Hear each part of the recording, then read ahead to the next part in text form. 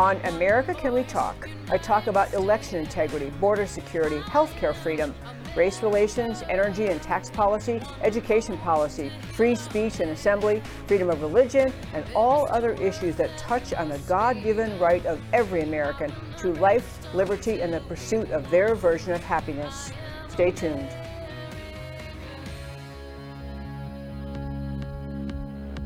You preach your tolerance, but lecture me. Is there no end to your own hypocrisy? Your God is power, you have no shame.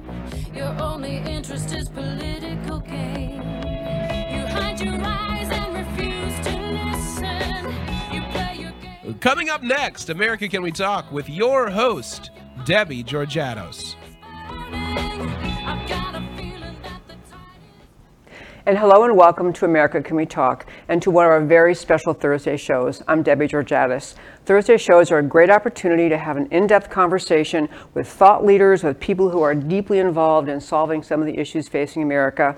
Today will be no exception. We have a wonderful guest in studio with us today, Michael Quinn Sullivan. Before I introduce him, I want to do three quick reminders. One is, I want to thank Krista Branch. That music we have in this show, I Am America, Krista Branch is a singer. Her husband wrote the lyrics, he wrote the music, and the words to that so capture this show. I Am America means the people who will lead America, shape America's future, are the people who get involved, stand up, and just get in the fight. So I Am America, love that. And when I asked Krista Branch if I could use her music, she said, long as you give me credit regularly. So there I am, Krista Branch, wonderful singer. Second, I want to mention Brighty on TV. I'm so grateful Brighty on TV carries this show. They really give audience to conservatives who aren't necessarily going to make their way onto mainstream television. You can find Brighty on online. It's brighteon.tv. And I'm going to spell it B-R-I-G-H-T-E-O-N, brighteon.tv. You can listen to this show, all past shows, many other great conservative, thoughtful hosts. Please tune into that. And third, no matter where you're listening to this show, if you're just listening, you're not seeing it, you can always go back to our website, americacanwetalk.org. All past shows, blog posts, interviews, everything we do is right there. Love to have you tune in to our website. At the website, you can subscribe to our newsletter. You can do all sorts. You can comment on things that we post. Love to have that American political conversation right on our website. So I'm welcoming Michael Quinn Sullivan to the show today. For Texans, well, we already know who he is. But in case you are not a Texan, because this show is a very national show, he's, in fact, I'll tell you a great quote attributed to him. Sullivan has been called the most powerful non-elected political figure in Texas. It's probably true also. At this time, he was with Texas Scorecard. It's a wonderful publication. I'll let him tell us more about that in a minute. But they are really Texas-centric, Texas-focused, looking at Texas issues, the legislature, challenges facing Texas. Texas Scorecard, you can subscribe to it. You can get it in your happy little inbox every day. It's a great, great publication. Prior to that, he was with Empower Texans, another similar serious, substantive, grassroots type organization. But what they really do is help Texans especially understand the issues in more detail that you may not hear anyplace else. I probably didn't nearly do it justice in that introduction, so we'll let him tell us more about it. But for now, welcome to the show, Michael Quinn Sullivan. Thank you very much. Appreciate that. Thank you. So I'm going to be careful what I say because you're the most powerful non-elected person in Texas. Better watch myself. But actually, if you would just tell a little more about what Empower Texans was all about, and then what Texas Scorecard is. Yeah, so Empower Texans, which does not exist anymore, but that organization focused on kind of what its name implies, empowering Texans to take more control over their government. Our system of government was designed by our founding fathers, in which the citizens are supposed to be in charge. The citizens are supposed to be the masters. The citizens are supposed to be in charge. And those people that we elect to office and the bureaucrats who those elected people hire, they're supposed to be our servants. And we often, you'll occasionally hear someone, poke up their head and say, the president needs to remember he works for me, kind of thing. But I would suggest that more often than not, Debbie and Michael first need to remember that they work for us, and we Yes. need to act like the citizens that we're in charge. But that also involves being more informed. And at Texas Scorecard, our organization, our news publication, tries to not only, a lot of times, so much of media is what I call news porn. It's where you can sit News there porn, on, okay. it's where you sit there on your couch, you can get your blood pressure up, you can yell and scream at the host on whatever cable channel you're watching. And then because you got your blood pressure elevated, it's easy to feel like I've done something. In point of fact, all you've done is yell at the TV and annoyed your spouse and your dog, right? At Texas Scorecard, we certainly think there's a lot for people to get their blood pressure up, but more importantly, folks need to know what to do about it. If we are to be the citizen leaders that our founding fathers envisioned for us to be, we have to get involved. We cannot wait, for the next, best possible candidate to run. We have to be involved. We have to demand fixes and changes, and we have to start being much more active. So that's what we try to do at Texas Scorecard, is enable self-governance. I love that. The one way I phrase that idea you're saying, I've said many times, is the Constitution, in America's founding, they intended the people to be the sovereign. Yes. We are the sovereign, not the monarchy, not the government. We are, but we only, like that song implies, my show theme, you're only the sovereign if you grab a hold of the reins and get involved. Absolutely true. Yeah. And so the other reason, I should have said introducing you, that you're here today, is that you put out I've been calling it a documentary film called The Texas Heist. And the gist of it, Thank you. Thank you.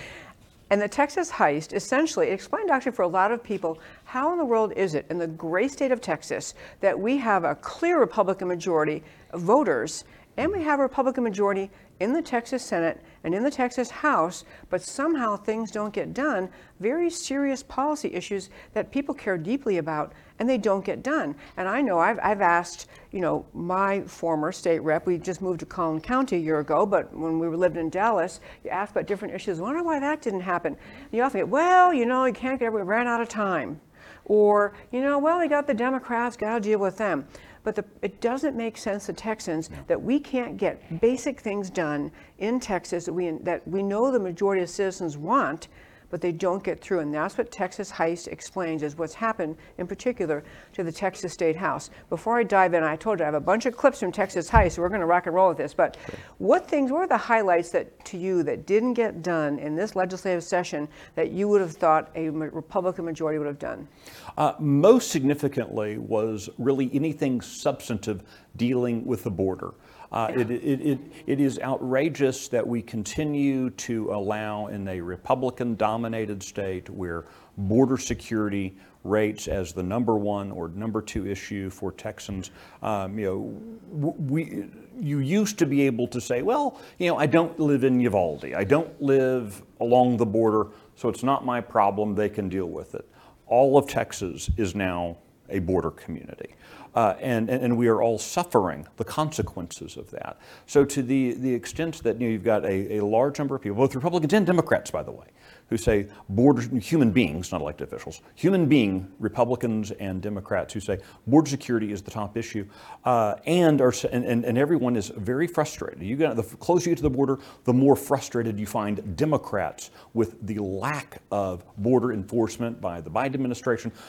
And at some point, Texas has to exercise its authority as a sovereign state to say enough is enough. The states created the federal government, which means ultimately the powers assigned to the federal government actually belong to the states. Only the states can delegate their authority, which means they can take it back when it comes to protecting our borders, protecting our citizens. Texas could be doing more. There were a number of legislative initiatives that were considered, both in the Texas House, the Texas Senate. The Texas Senate did their job, and the Texas House decided not to. Again, this is a chamber with an overwhelming majority of Republicans, and yet, time after time, issue after issue, things that voters in Texas, taxpayers in Texas want done, don't happen. You can walk through that. Property tax relief. Look, whatever as a Republican you think about the icky social issues. Okay. The one thing Republicans have always agreed on is we're the party that cuts taxes, right? But yet,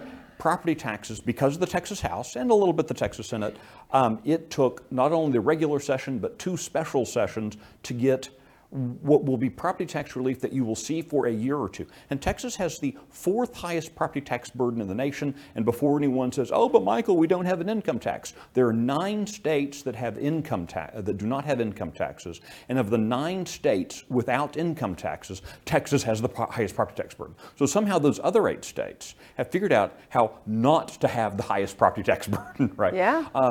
And so much of this thing goes back, and I always say this, always annoys people, the nice people who clap for a moment ago are going to be booing me in a moment, because ultimately the problem is each one of us in here, because we sit here and we believe our own PR. Oh, I'm sorry. We believe our own PR. I start talking with my hands. I got to stop doing it. I'm very Irish, or Italian, I don't know which. We start believing our own PR, and we start saying, oh, we're big, bad conservatives, and then we don't follow up doing the necessary work of delivering. And that's where I would say, we have a problem with making promises, making these big, bold claims, but without the substance of delivering. Republicans have controlled Texas, every state office, judicial, legislative, executive, since 2002. Yeah. And yet, we still have property taxes that are out of control, even with this relief. You just go issue after issue. After 20 years, Republican primary voters should not be saying, hey, where's our property tax relief? Where's the border security? Where's school choice? Where's, and go down the line. Yeah, I would add to that list 2 important issues: election integrity, not enough get done, and the other one is securing the grid. For crying out loud, we had that season just whatever that was, 3 years ago now, where we saw how weak our grid was, and we could not get that done.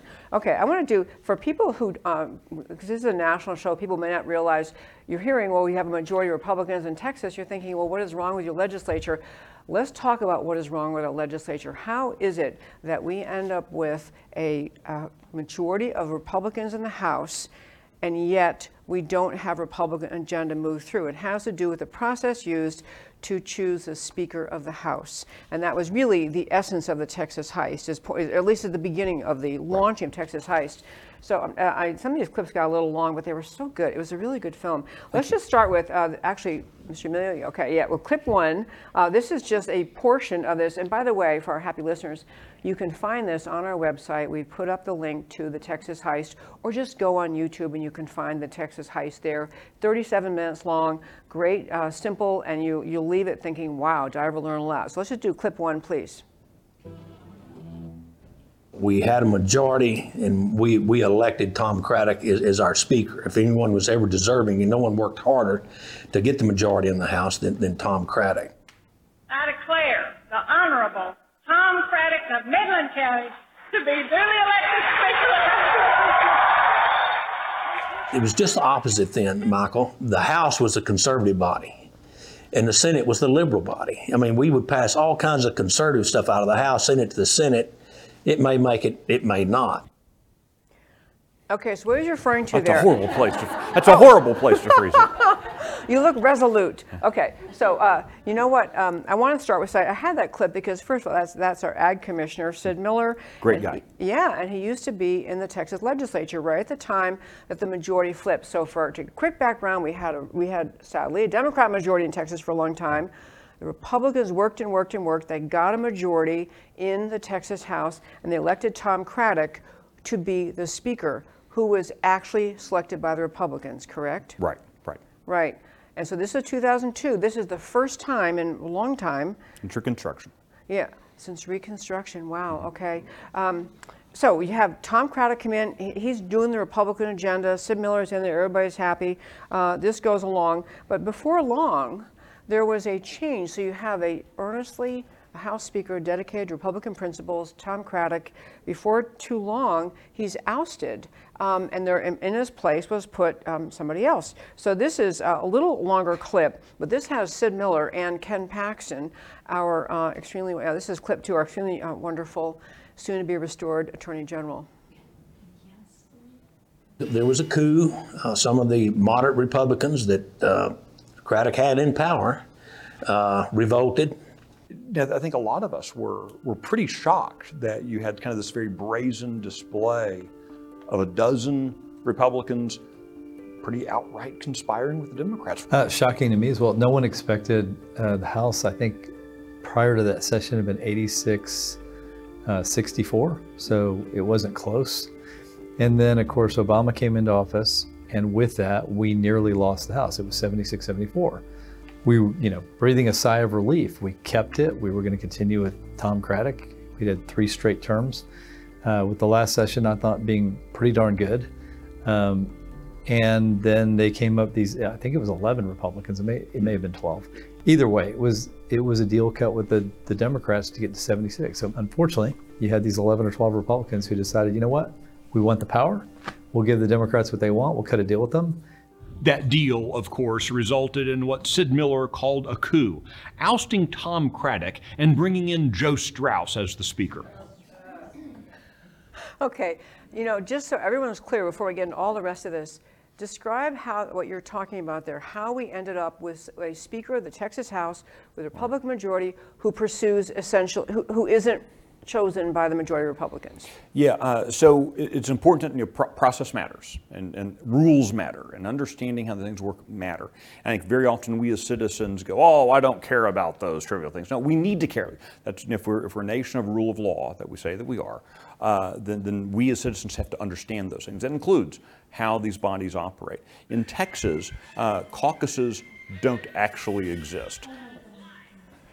Please go ahead. Yeah, legislative caucuses don't exist. Now, the Republicans and Democrats don't actually exist. The only thing that matters legally in Texas, under our state constitution, the rules of the Texas House, is the votes on the floor of the chamber. So this is the Texas House votes on the floor to elect the Speaker. To elect a Speaker, that's right. So when you end up with the Speaker of the House, it's not like the Republican caucus meets together and says we're selecting, Tommy is our Speaker, and the Democrats say no, we want Sally, right. And it's just a question of who has the most Republicans or Democrats. In Texas, you go onto the floor, and any one of those folks now gets to run, regardless of party. But it must jump. But that's a choice. That's a choice that's been made. Yes, because the majority of Republicans in the Texas House could get together prior to the actual session and say, no matter what happens, we're electing Joe, and we all get behind him. And there was a push to do that, but unfortunately, there's been no teeth. They said, oh well, yeah, we're going to select as the caucus. The Republican caucus is going to pick someone, but there's no teeth for them.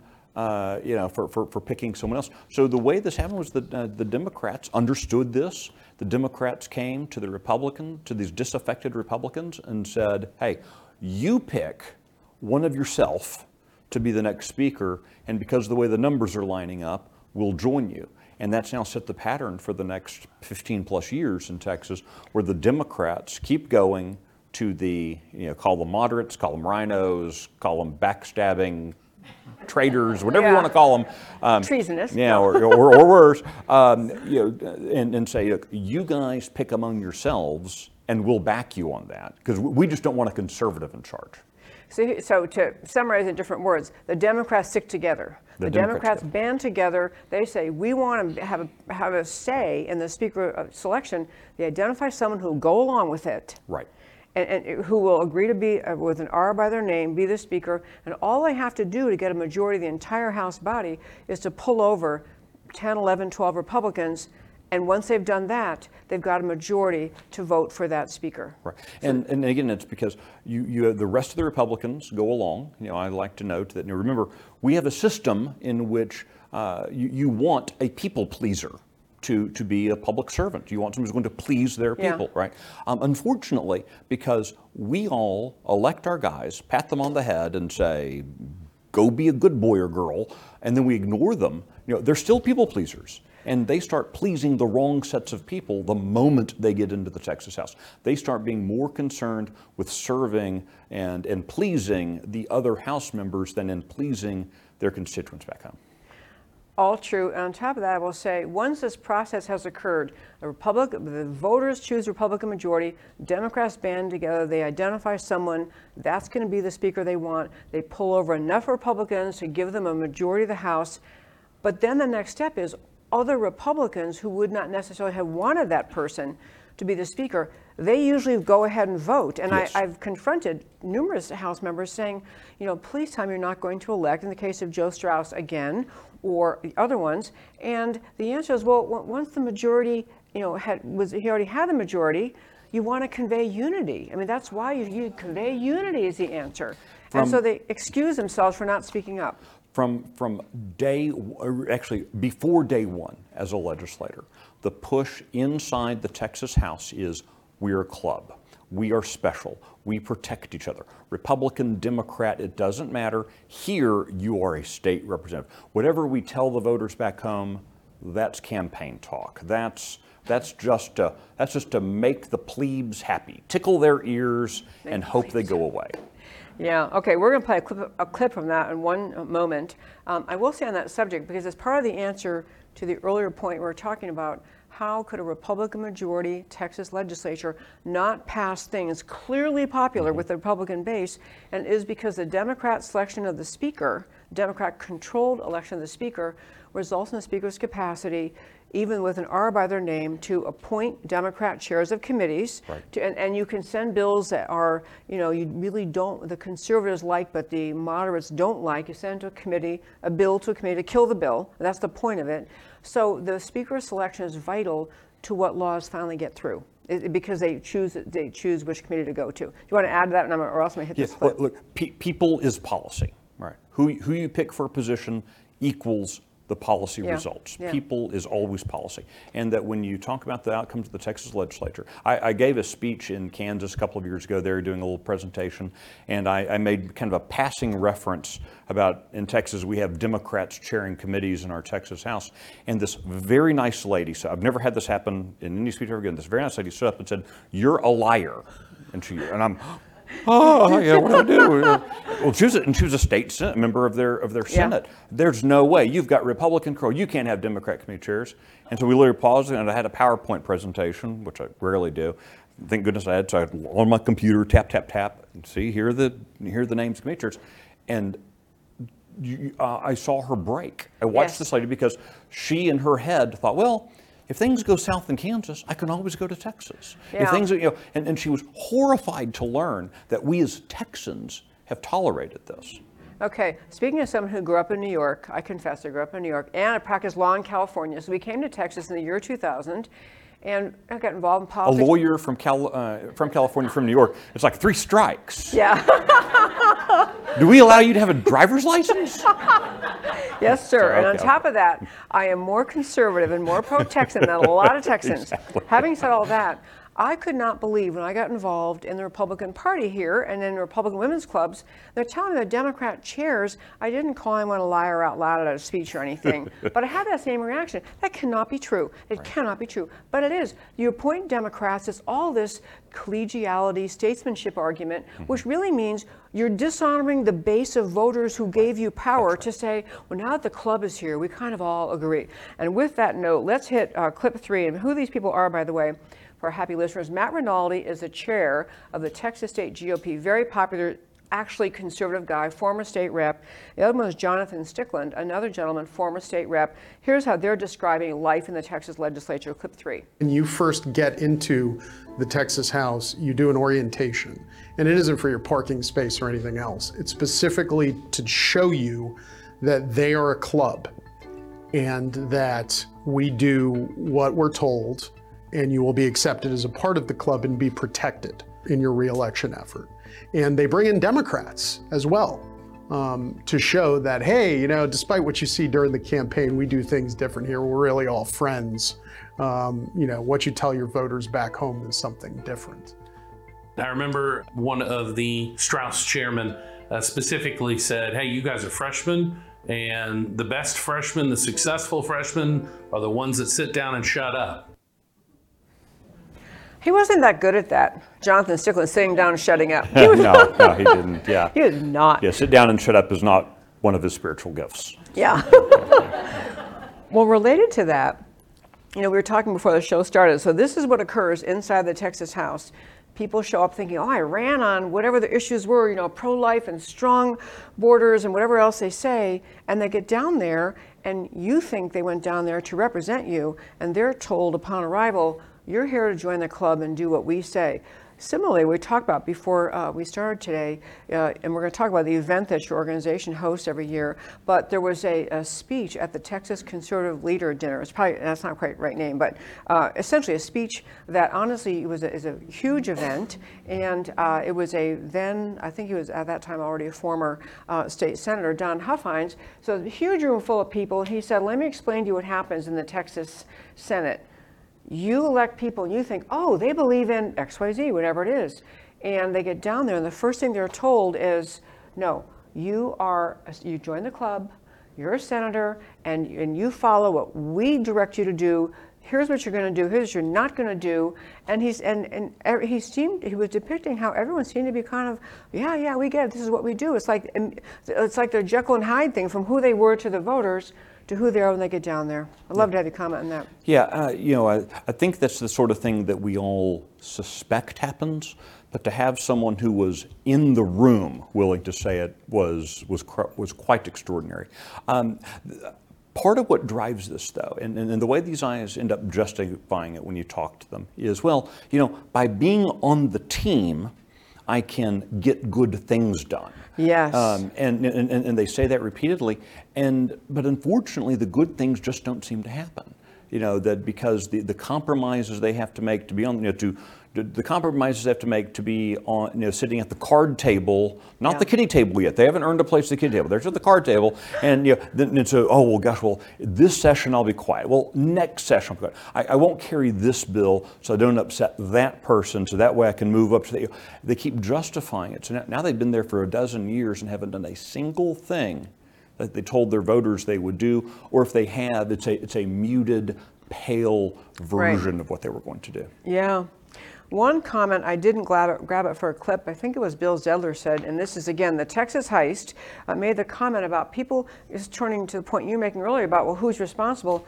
The voters choose someone they like. And this is very true. And I'll tell you something else, it's who they like, and you want to be likable. If you had a candidate who was rude and insulting, you wouldn't like that person, but you want to like them. And you like familiarity. You think, well, yeah, last time I voted for so-and-so, and I haven't heard anything bad, so I'll stick with that person. That happens. And there's also an insiderness in even people who are pretty savvy politically, and they know a lot of people. The idea that they know somebody, well, I'm going to stick with whoever, because I know him or I know her, and probably it'll be okay, because it's like you stick with the person you have come to know because you feel like an insider, even though what they're actually doing is not what you want them to do as your legislator. You observed all this, I assume? Yeah, look, we had this very clubby and chubby sense of familiarity with our politicians. It's actually not helpful. We have our politicians. The politicians like to tell us, "Oh, I hate how personal politics is." That's not true. They love politics being deeply and intensely personal because that allows them to shield themselves from criticism. The reason you get at Christmas postcards with their families and their carefully manicured lawns and everything else is so that you have a personal connection with them. They don't want you to treat them like the employee that they are. Because if it's personal now, when I come with a criticism, they can say, he's attacking me as a person. And you think, oh yeah, this is my buddy being attacked. No. We need to do a much better job as citizens of looking at our politicians the same way and almost with the same attitude that we treat our employees, that we treat the people who we manage, who work under us, certainly with dignity, with respect. They are made in the image of God. But at the same time, you've hired them to do a job. And it is okay to fire a person from doing a job that they're not doing and still love them and still have respect for them and still care about them as a person. But again, in politics, we made it so intensely personal that we don't allow that. Absolutely. So insightful. Exactly right. So I want to turn now. So this is how the heist of Texas is getting a speaker selected essentially by the Democrats, who then pursues the agenda that the more moderate Republicans, even Democrats, want. Key items, and especially at this time in American history, where I think based on who we have in the White House, what's happening at the border, what's happening, all sorts of issues, people in Texas want to feel like, well, we have Republican majority, so certainly our government can protect us from them, from the Washington out of control government. And so you really, really want to have legislators standing up for the issues that people feel that they're not just a slight adjustment to tax rates. They are protecting our citizens from a whole host of things that the Biden administration is doing. You want strong fighters in the legislature. Okay, I don't know if you want to respond. I want to turn to the impeachment process, which you might imagine I've been all over in my show. So if you're not paying attention, or if you don't live in Texas, we are in the middle of a process in the great state of Texas where we have our Attorney General, who'd been elected for 20 years in Texas, recently reelected the third time to be our Attorney General last year. He was a subject of an impeachment in the Texas House. Again, he's Republican. All of the top level people in Texas are Republican, voted on by their voters. So we have Attorney General Paxton. He served in the House, the Senate, now he's Attorney General. He was impeached by the House. And so the implication, before I say anything further, is, well, gosh, you have a Republican majority and they impeached him. Surely something's really, really wrong here. So they did the impeachment, dark of night. No one knows. It is it's kind of like a, smoke-filled back room type feel, where all of a sudden, the last day of session, when no voters in Texas had a clue that this was happening, say, oh, by the way, we impeached our Attorney General. And so that was bad enough. I've been over this many times on my shows, but this is in the face of a law in Texas that says you can't impeach a state official for conduct that occurred prior to their most recent election. I'm mixing the state law with a Supreme Court decision that said it means most recent election. So, and they just did it anyway. So right now it's in the Senate, same process as in Washington. The House does impeachment, the Senate decides, has a trial, and then they vote for acquittal or conviction, and then what the process is. So here we have, and people asking, how in the world could this Paxton impeachment have started? I have a kind of a run together of some of the clips. I don't know if you want to comment on first all about the impeachment process or. Well, I'll just note quickly, the Texas House, they had a secret investigation apparently going on for several months. No one in the House knew about it. No one in the public knew about it. The Attorney General did not know he was the subject of this investigation because they didn't ask questions. They brought in people, never put them under oath. They never did the due diligence of checking the documents and the claims. They just took at face value bad things being said about the Attorney General at Memorial Day weekend, the last 3 days of the legislative session. The Texas House leadership announced to the world, hey, we're going to impeach the Attorney General in 48 hours. Right. Members of the Texas House, a number of the right-thinking ones, Republicans and Democrats, by the way, said, are you kidding me? 48 hours? We've got 48 hours notice? But it was framed as a loyalty vote.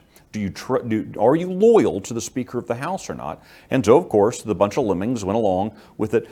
And what we were told from the House floor, Andrew Murr, state representative from Junction, Texas, who was the lead on this push for the Speaker of the House, he said on the House floor, there is so much evidence. We have mounds of evidence, more evidence you can imagine that will come out in the Senate trial, and we just have all this evidence. And what's been so striking now, they fast forward to the beginning of the impeachment trial, and there's the same Andrew Murr who now confronted with having to produce this evidence.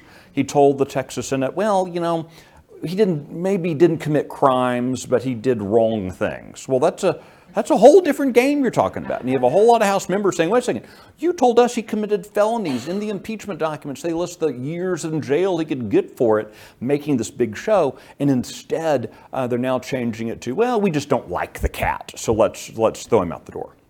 Absolutely. That was a great summary. And it is very, very true. Back to your point about people not knowing, Luke Macias, he has some function, who's a very, very involved in Austin, very savvy about things.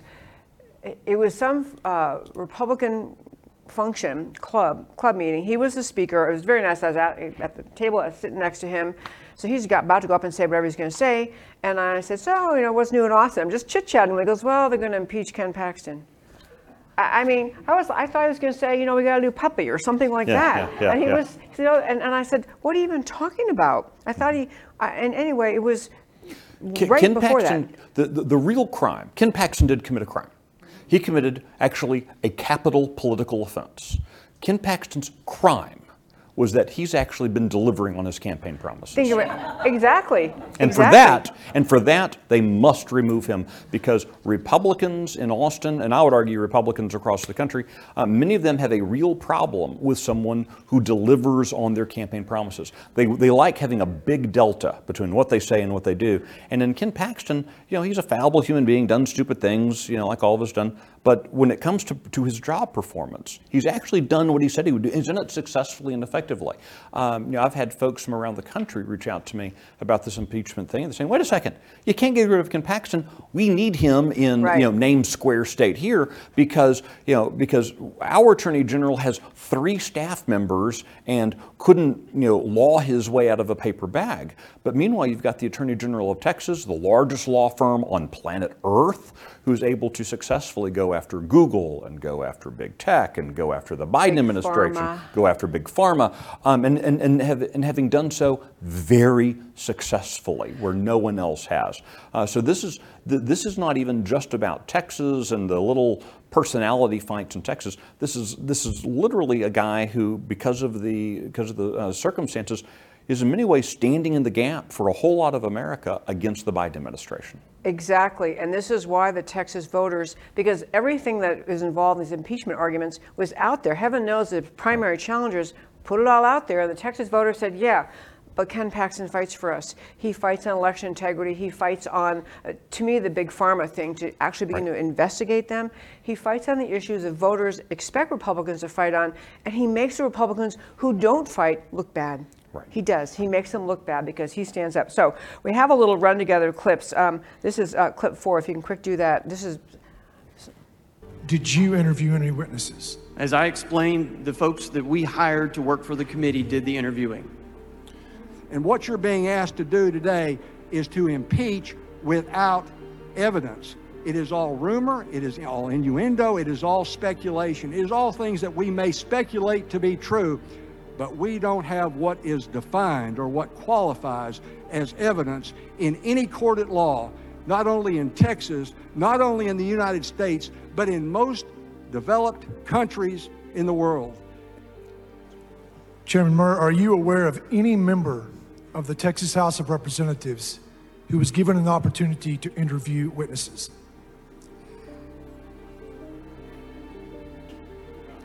So I'm gonna answer that in a broad stroke, because I understand that you're trying to make a point.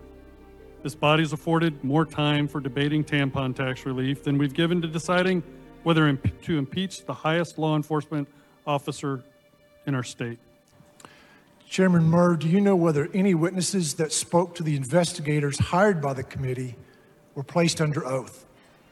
No witnesses were placed under oath. I mean, he's fallible just like every single one of us. But man, he has taken on the machine, both on the federal level and here in the state, like few others have. And so maybe that has something to do with it. The process was greatly flawed. It was done in secret, in the dark. Even members didn't know what was going on. Certainly the public had no insight into what was happening. Then all of a sudden, one day, poof, let's vote to impeach Ken Paxton. So that was a good summary of what happened. And these kind of comments you're able to elicit from these people. I was going to comment, just generally speaking, about making this film The Heist. Most people involved in politics want to keep on getting invited to cocktail parties and keep on getting invited to events. And so to make a film like this, you're kind of saying, I'm just going to speak truth. And if it makes some people mad, but what you're really doing is representing the republic, the voters, the people who say, why is it we can't get these major policies done? So it's just, I meant to say, it's a very brave thing to put a film out like that. Well, it is. Well, no, I appreciate, and look, the good news is I don't like cocktail parties, and I actually don't like being with people that much. So hey, I've done the right thing. But the other thing, when you occupy the kind of world that I do, working in the news business, you can choose one of two audiences. Your audience can either be the crony, insider politicians and their hangers-on, or it can be the citizens. I would suggest to you that the establishment media, the dying legacy media, they picked their audience, who they who they write for are those crony insiders and political hangers-on.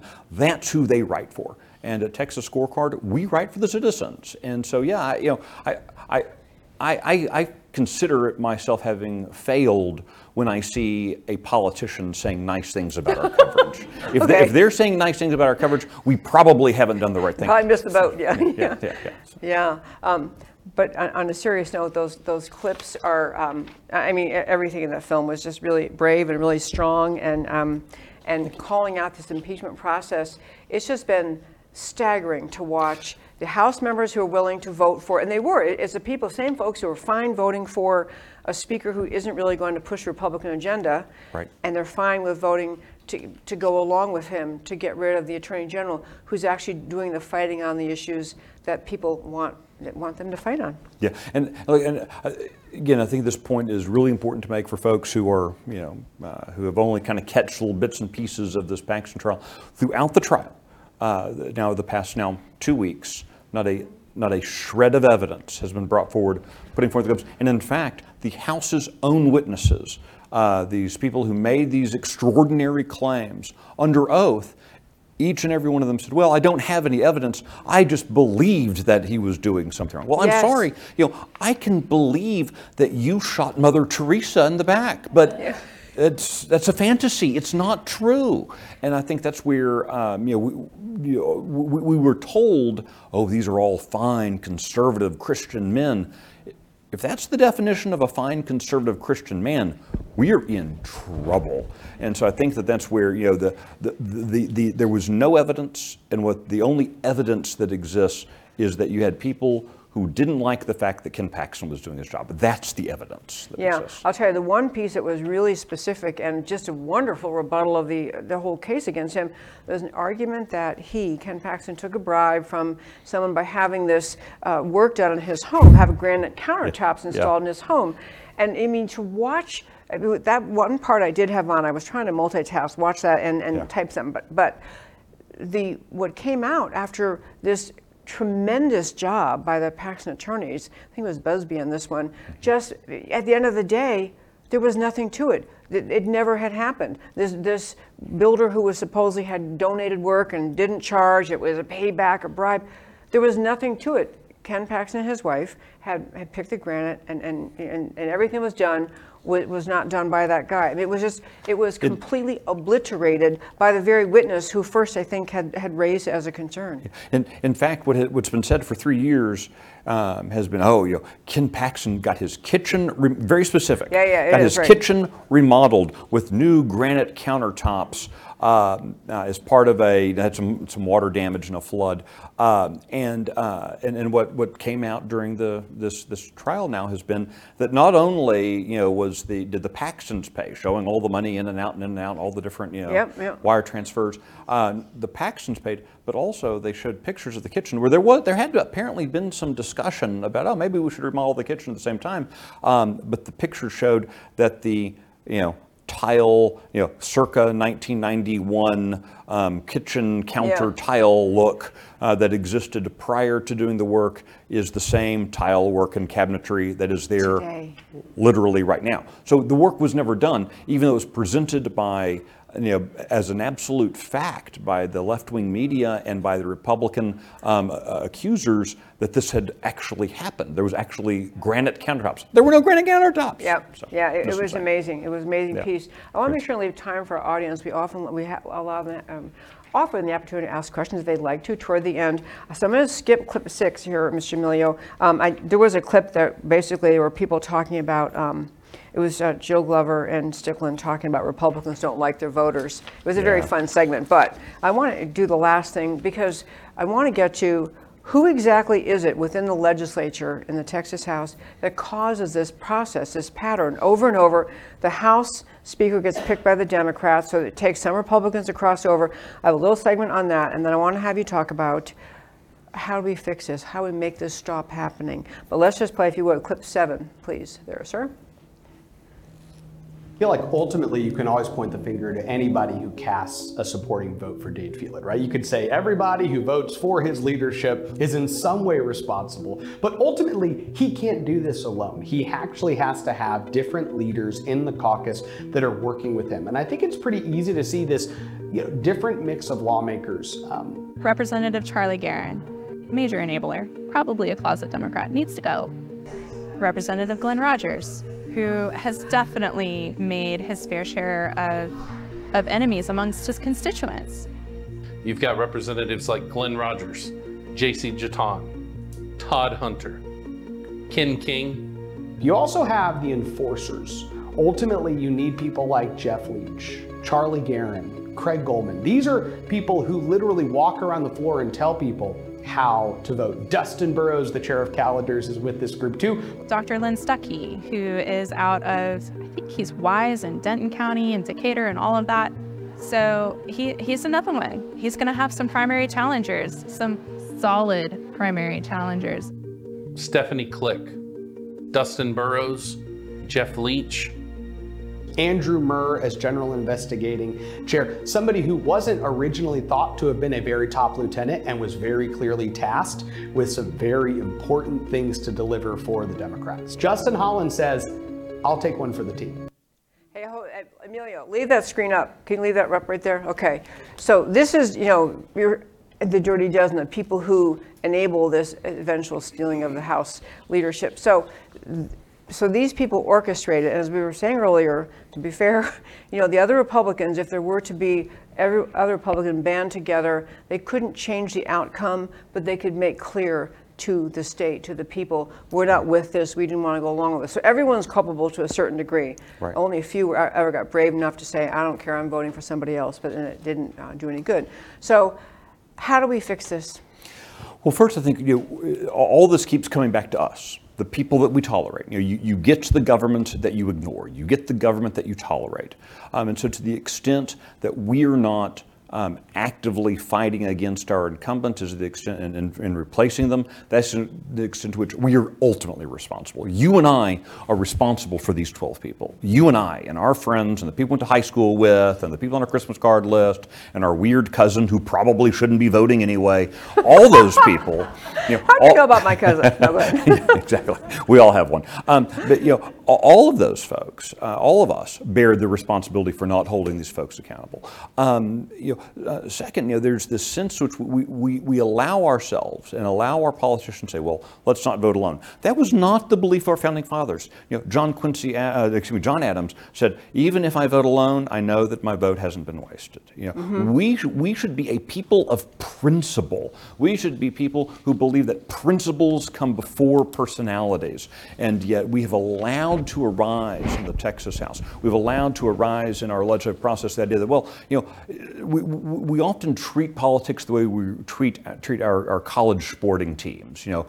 I'm an elephant, go elephants. I'm a donkey, go donkeys. We need to stop doing that. We need to be principle first people, and that does sometimes mean being alone. And being alone means now I gotta go find a friend. We sometimes hide in the comfort of, well, all 20 of us can't be wrong. Oh, really? 20 people can't be wrong? Let me introduce you to the Democrats in Washington, D.C. A million people can't be wrong? Oh, really? Well, let me show you the Nazis in Germany. Large groups of people can be very wrong. Have you read about the Sanhedrin? You cannot hide behind, oh, well, we're part of the group. But then, again, this is incumbent on us, to say to our legislator, Gally Susie, I love your Christmas cards, but you're failing me in office. Therefore, we need to find a replacement for you. Yeah, the party needs to the extent it can, find people, or even just activists, to find people to run against, because you got to find the person who is a problem, find someone to run against them, get behind them. It's a process to replace anyone in the legislature. And as I know you and I haven't talked about before, but the legislators are not paid anything. I mean, you really have to either have a spouse who supports you or have the means to work, to not work and to serve in the legislature. So, it's a limited universe of people who can run, and they have to be rightly principled and motivated and willing. And so, yeah, it's a project, but it is needed. It's needed because otherwise, you end up with these people. You know, our founding fathers, and the most important line, the line that actually secured the death warrants for our founding fathers, the Declaration of Independence, all of the silly poetry about inalienable rights and oppressions, all that kind of stuff, that had been said before in many ways at different times. The thing that was different in the Declaration of Independence was the last line. And to this we pledge our lives, our fortune, our sacred honor. When the king and his people saw they went, oh no, they're actually serious. So we actually have to take this seriously. And we as their heirs, we as the recipients of their willingness to put their lives for our, you know, we treat very cheaply what they considered very expensive. And to the extent that, yeah, it is expensive to support someone for office. But you know what? I drink a lot of Dr. Pepper. Maybe I should drink less Dr. Pepper. You know, go out to eat a lot. Maybe I should go out to eat less so that I can, you know, there are so many things that our founding fathers were willing to sacrifice. And we sit there and think, well, gosh, you know, writing a $100 check to this guy who will take out one of these bad guys, oh, that's too much. I don't care about liberty that much. You know, I just hope that the next tyrant has soft shackles for me. Yes, exactly. Very well said. Very well said. So so we're going to probably have questions. We have over there, the microphone, whatever, if you want to ask the question. I will tell you, I had a friend call me yesterday who's extremely political and very upset about everything. And she called to say, look, there's a fundraiser for Dade Phelan. And she said, we should go. And she said, to stand there and ask questions. I'll send you some questions. We'll go together.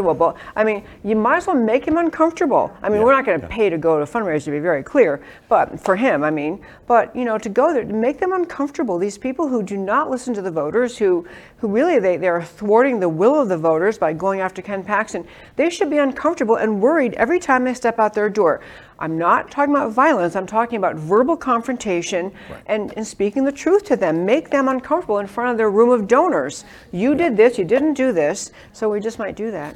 Too many. I love it. Too many of us have been taught that, oh, well, let's just be polite. Let's get along.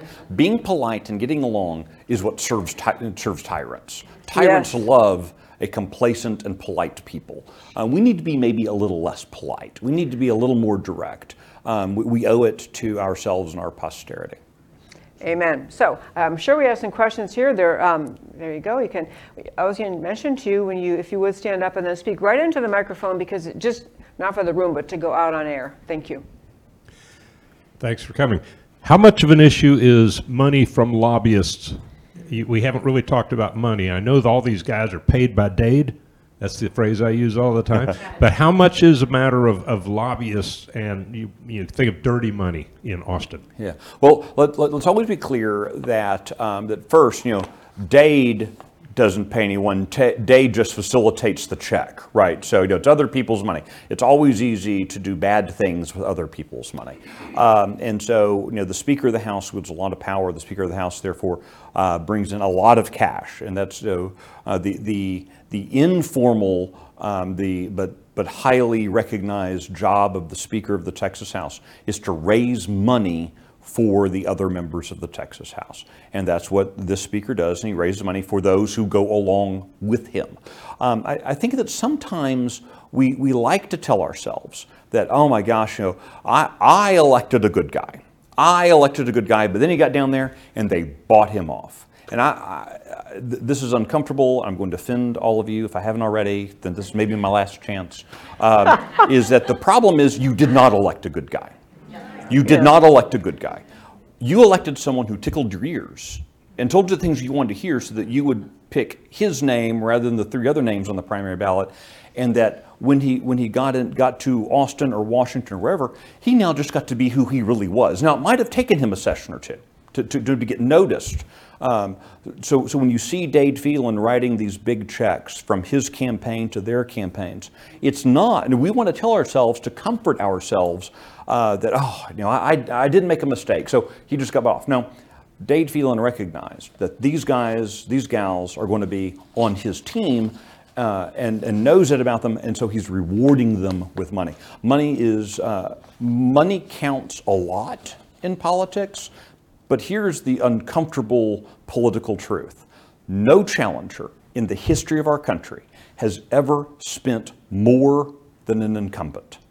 Every incumbent always outspends a challenger. Every challenger who has beaten an incumbent has beaten the incumbent with less money. So it's not so money matters, but what matters more are citizens getting involved and engaged. Citizens spending, writing the $100 to the campaign is important. What's more important is knocking on 100 doors. What's more important is showing up at events, waving signs, passing out brochures, calling friends, family, being that annoying guy at Thanksgiving. That's the way we win. And it's honestly a lot harder, but it's the sweat equity of getting someone elected. He also mentioned lobbyists, which is a different animal of people. Is that, maybe that's...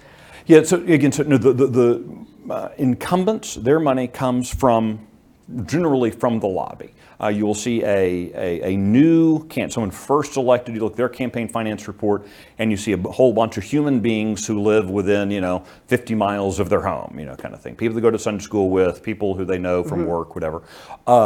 By their second or third term, those people aren't given anymore. They're not even asking them anymore. Instead, they're asking the lobbyists in Austin, because the lobbyists, it's not their money. It's the money of their clients. And often those clients are people who want something from state government. And what they when you boil it all down, what a lot of their clients want from state government is your liberty. What they want from state government is your property. What they want from state government is a bit of your life.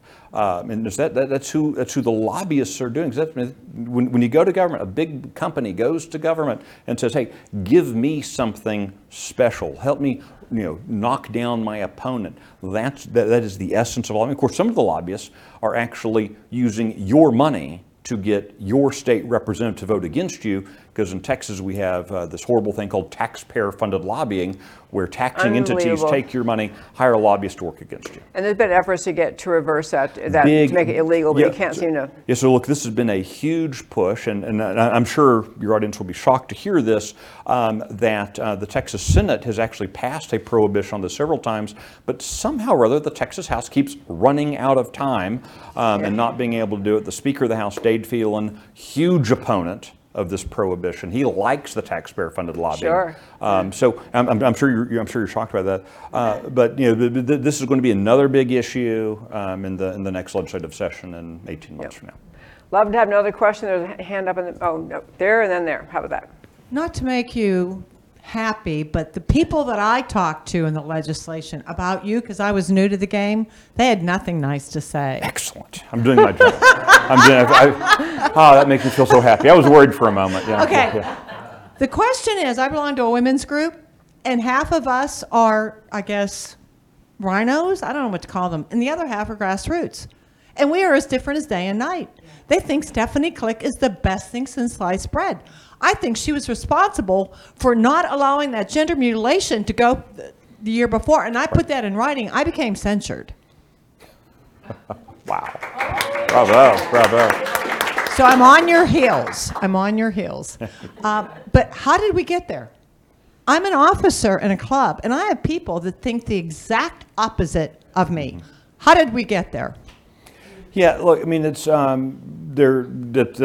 could probably do the shows for the next 2 decades about how we get there. I think a lot of it boils down to, I think many of us have bought into what I consider one of the biggest lies in our culture, and that is when the lie goes like this: in polite company, we don't talk about religion and politics. We tell it all the time. That is it is a lie, I would argue, literally from the pit of hell. Because I have a book that says I am supposed to, with my last breath, extol my praises to my Savior and my God. All right, and then I've got a Constitution that says I'm supposed to be in charge, and I'm supposed to be in charge with all of you people. And the only way that you and I can effectively be in charge of our government is if you and I have a communication. It's my organization. We had our board meeting yesterday.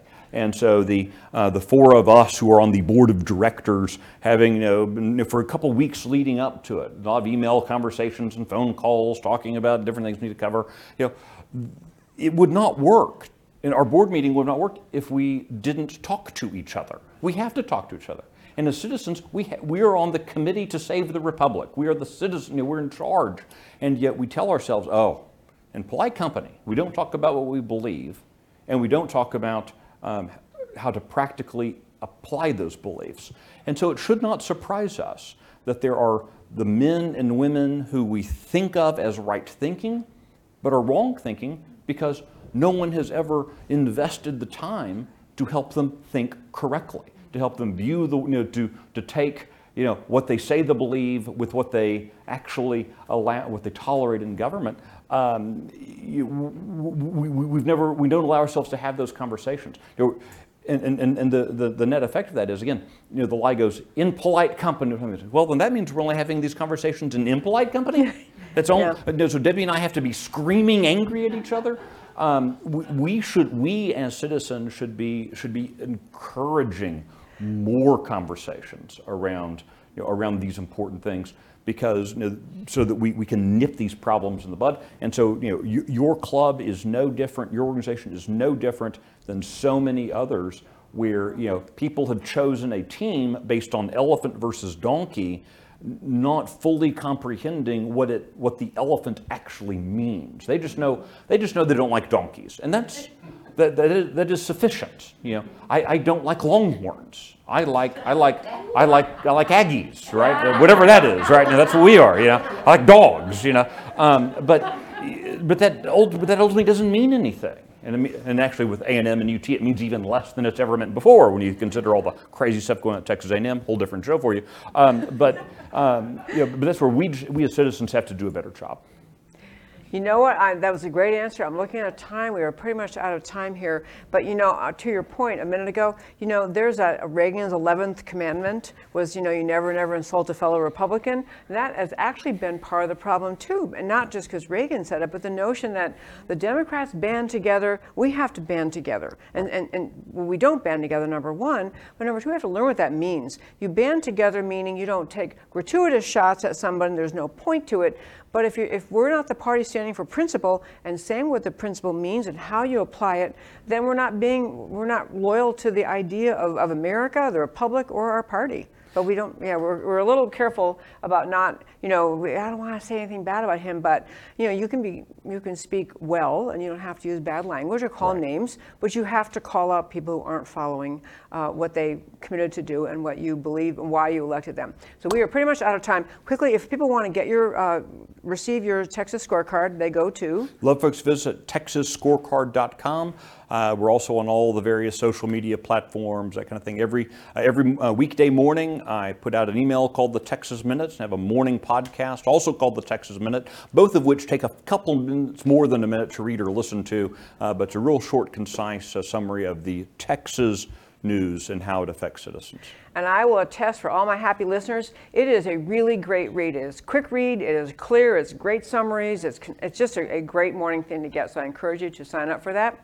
And we are out of time for today. I'll quickly tell you for next week on our Thursday show, we're bringing some in from New York. Dr. Miriam Grossman. She is a psychiatrist in New York, and she's a brave psychiatrist, written a book essentially about transgender ideology is lunatic. Let me summarize for it. Lunatic, not based in science. There's nothing good to it, but it's a really substantive book. And she's a very substantive thinker, been brave within her community of psychiatrists, psychologists in New York, just saying the entire concept that gender is something you can define for yourself has no connection to reality. And we've built this up, no matter how many people believe in it, we've built it up. It's a false science. It's not a science, and is detrimental to kids. And she's a really brave speaker. So she'll be here next week, a week from today. Hope you tune in then. And as I say at the close of every show, thank you for listening to America Can We Talk. You can always go to our website, americacanwetalk.org, find everything we've ever done, shows, interviews, everything I've ever said is pretty much out there, what I think about everything. But I'd love to have you tune in to America Can We Talk. We have reduced the schedule. I used to say Monday through Thursday at 3 p.m. It's now actually just Tuesdays and Thursdays at 3 p.m. Central Time, because I'm working on my campaign for Republican National Committee woman, which we'll go back to talking about next week on Tuesday. But for now, I'll say thank you for tuning in to America Can We Talk, where I always talk truth about America, because America matters. And I will talk to you next time. Thank you. Thank you very much.